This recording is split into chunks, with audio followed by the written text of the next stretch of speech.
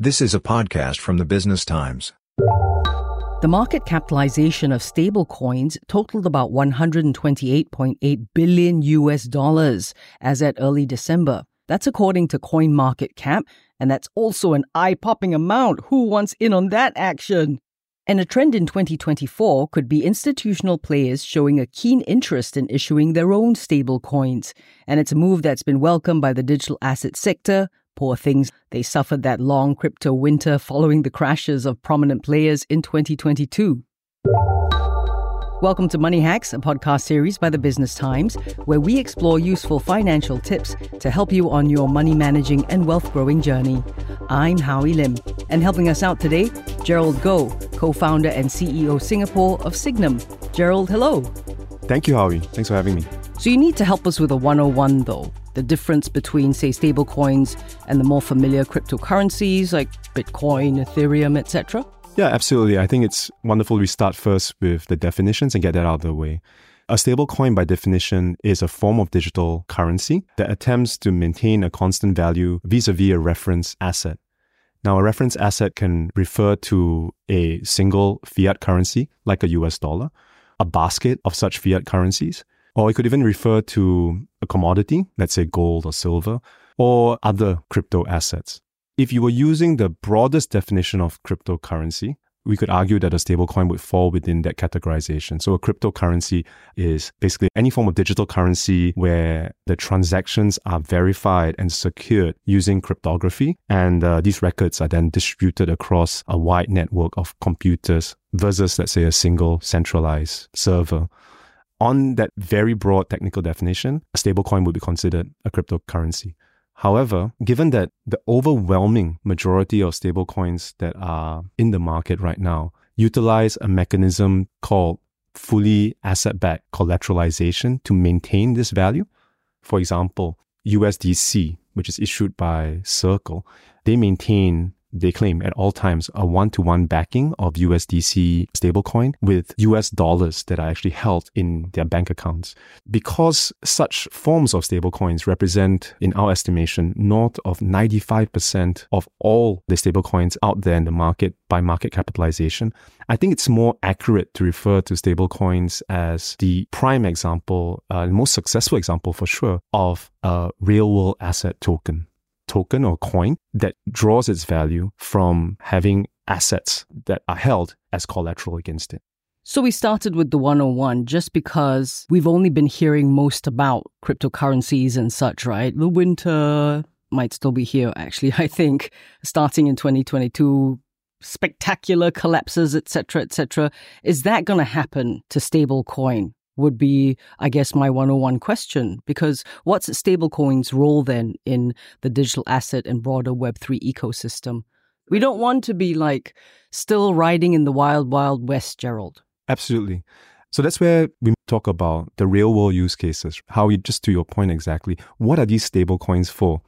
Stablecoins, in our regard, actually, when it comes down to it, they have two main and primary use cases. The first is a medium of exchange. The second is a store of value. When we utilize quote-unquote physical currencies like our cash, we exchange it for goods and services. Stablecoins fulfill that role in the digital space. Primarily, stablecoins are used to trade for digital assets, for example, cryptocurrencies, but increasingly also other real-world asset tokens like tokenized securities, like tokenized funds. Tokenized assets can also comprise fractions of artworks and other more classical hard assets. So in that context, stablecoins serve as a means of payment and fulfill a very, very important function in the digital asset ecosystem. North of 70% of trades that occur on crypto exchanges like Coinbase or locally DBS as an exchange and CoinHako, for example, as an exchange. More than 70% of trades that happen on these exchanges utilize stablecoins to facilitate that transfer. So this is the primary use of a stablecoin at the moment. Now, it is also the case that not all stablecoins are as stable as the terminology applies, right? Okay. Not all created equal. Okay. Absolutely. We might have heard of the collapse, for example, of a stablecoin project called UST or Terra last year. And that was probably the catalyst for then the crypto winter that you described. In order to ensure that there is far more resilience and I think trust in stablecoins, governments and regulators the world over have been promulgating and rolling out new regulation, primarily to ensure investor protection. How do we make these coins as stable as possible? And to do that, you really need to ensure that the coins are indeed backed by the assets that the issuers of such coins claim they're backed by. And then you also need to ensure that the issuers of these coins, to the extent possible, are and remain solvent, and so that they don't expose holders of the coins that they issue to undue risk. I think the regulatory frameworks that govern stablecoins will help to bring this whole industry further and further away from the Wild West and more into the realms of trusted, fully regulated financial services. And that's something that we at Signum and the vast majority of other market participants in the digital asset space, that's what we want, right? We want increasing regulatory clarity because we fully believe that that will help to bring about a more broad-based and mainstream adoption of this exciting and innovative asset class. We hear the stablecoin market's expanding for the first time in more than 18 months. That's a major trend reversal. You think the regulation coming in has something to do with it? I mean, is winter over? What do you reckon? Yeah, absolutely. And here I go back to the primary use case of stablecoins. So far, the majority of stablecoin transactions involve the purchase of digital assets and primarily cryptocurrencies because they are the most prevalent, the most widely adopted form of digital asset out there today. So it's not surprising, Howie, that this expansion in the market of stablecoins or the size of the stablecoin industry, which here I believe we are referencing the market capitalization of stablecoins, that's highly correlated with the resurgence and the revival of fortunes in the crypto markets. But total stablecoin market cap still below levels from earlier this year, Absolutely. Right? Well, from last year, I think at its peak, market capitalization of stablecoins was probably close to 180 billion. Today, I think we're more in the realm of 120 to 130 billion. So yes, still below. But when you look back to the trough, I think we are quite a ways from the trough. And this correlates very nicely with the rise in the market capitalization of the broad crypto industry. Something that, in a development that might have gone unnoticed to those not watching the space, Bitcoin, the largest crypto and the longest lived cryptocurrency, is up more than 150% year to date. And if you look at the broader crypto space, like the S&P Crypto Broad Index, is up north of 125% year to date. So there's certainly been a turning of the tides in the price action. And stablecoins, because of the integral part they play in facilitating cryptocurrency trading, they have also increased in market capitalization as a consequence. Still to come. In or out will finally put Gerald to the test to figure out what the outlook for stablecoins is for 2024. More in a moment. The Business Times podcasts. Relevant, incisive, compelling content by some of the newsroom's most respected correspondents in markets, wealth management, and current affairs. Available on all your favorite audio content apps and at www.businesstimes.com.sg/podcasts. And now, back to Money Hacks from the Business Times. We're speaking to Gerald Goh, who's from Signum. So Gerald, we talked a bit about regulatory frameworks needed in the stablecoin space. So MAS recently finalized theirs in August. Do you think it's friend or foe, Gerald?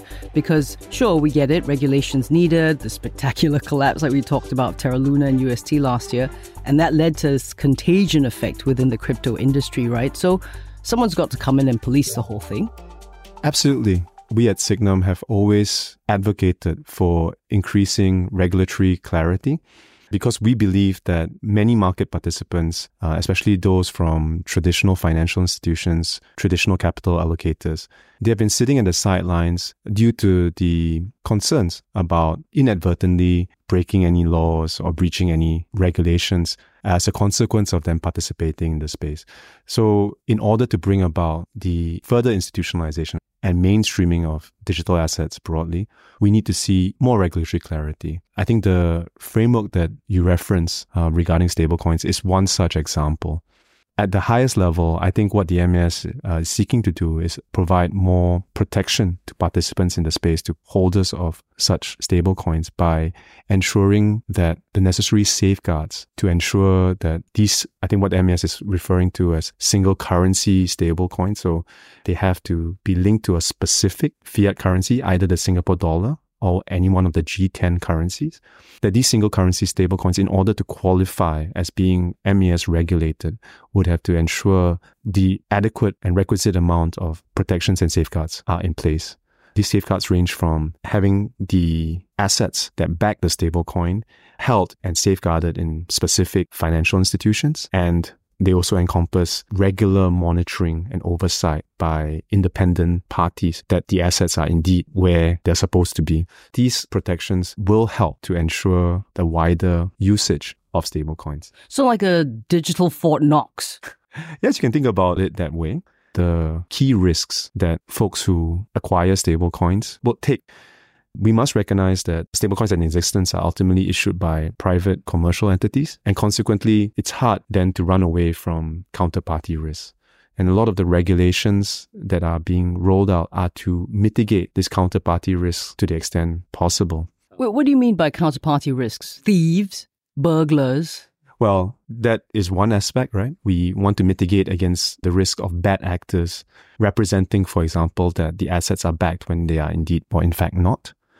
Broadly, it's to ensure that the adequate risk mitigation actions, for example, holding these assets in a trusted and fully regulated financial institution like a bank, but also they refer to ensuring that the entity issuing the stablecoin doesn't partake in non-related businesses that then increase the level of business and operational risk, which might lead to this entity's insolvency. And in an insolvency scenario, it then makes it very difficult or much more complicated for holders of these stablecoins to lay claim to their assets.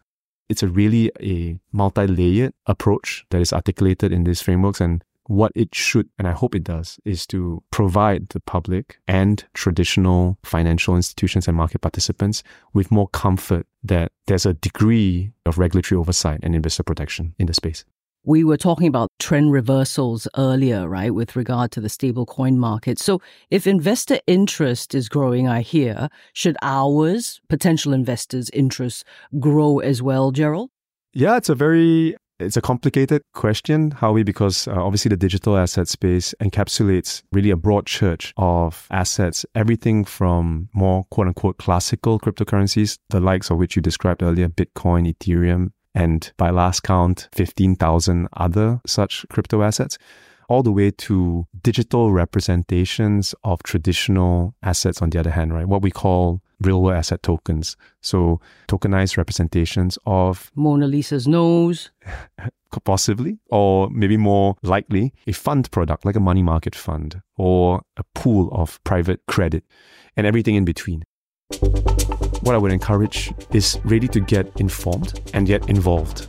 The fact of the matter is that the advances in the digital asset industry over the last few years, not just in terms of the advancing regulation, which brings about more clarity, but also the advances in terms of the real-world applications of tokens and digital assets. And consequently, in our view, investors who don't stay abreast of these developments may miss out on exciting investment opportunities. Signum's own contribution to bring about more of these real-world asset projects and products. In Switzerland, a couple of years back, we tokenized a Picasso painting. So this was about a 4 million euro Picasso artwork. We tokenized it into 6,000 units. So you own one of the eyes. Not specific pixels, let's say, on the painting, but you own a fraction of this painting. And in doing that, we hope to be able to democratize access to what had been, historically more difficult to access blue chip artworks. Now, we've been able to bring this process to a very elegant conclusion.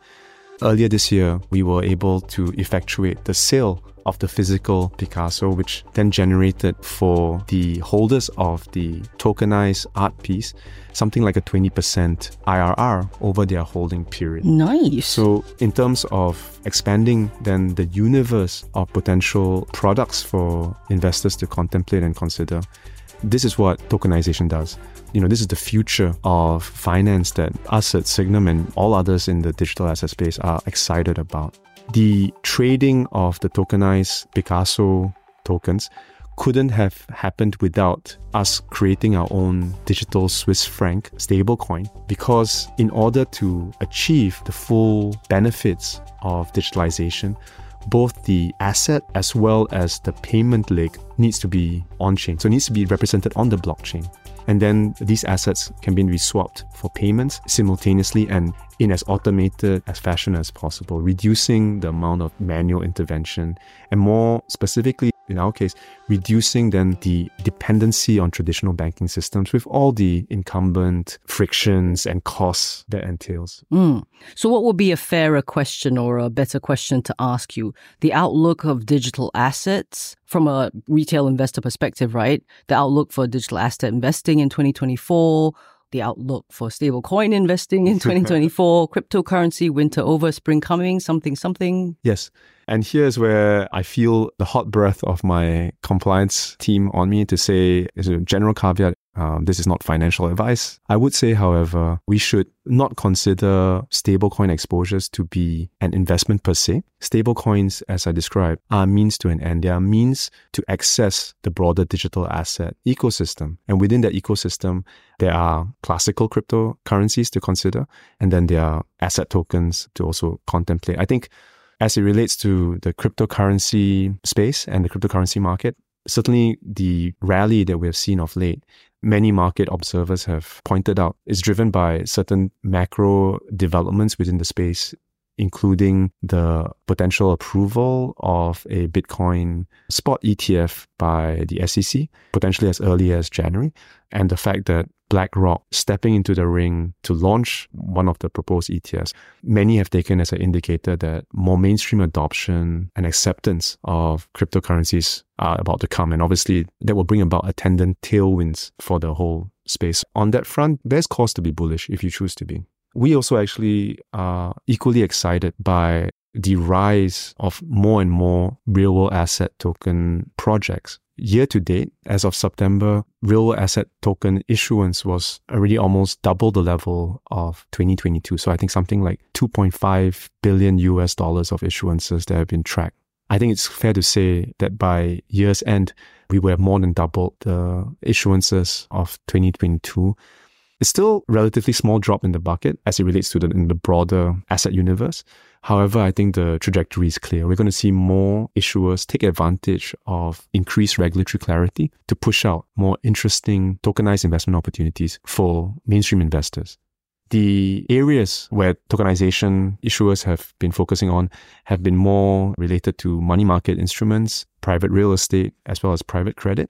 And on the latter two categories, it's exciting for me as previously a private market investment professional, because these asset classes have historically been very challenging for mainstream investors to access because they are illiquid, they are not offered by your traditional securities firms and your banks.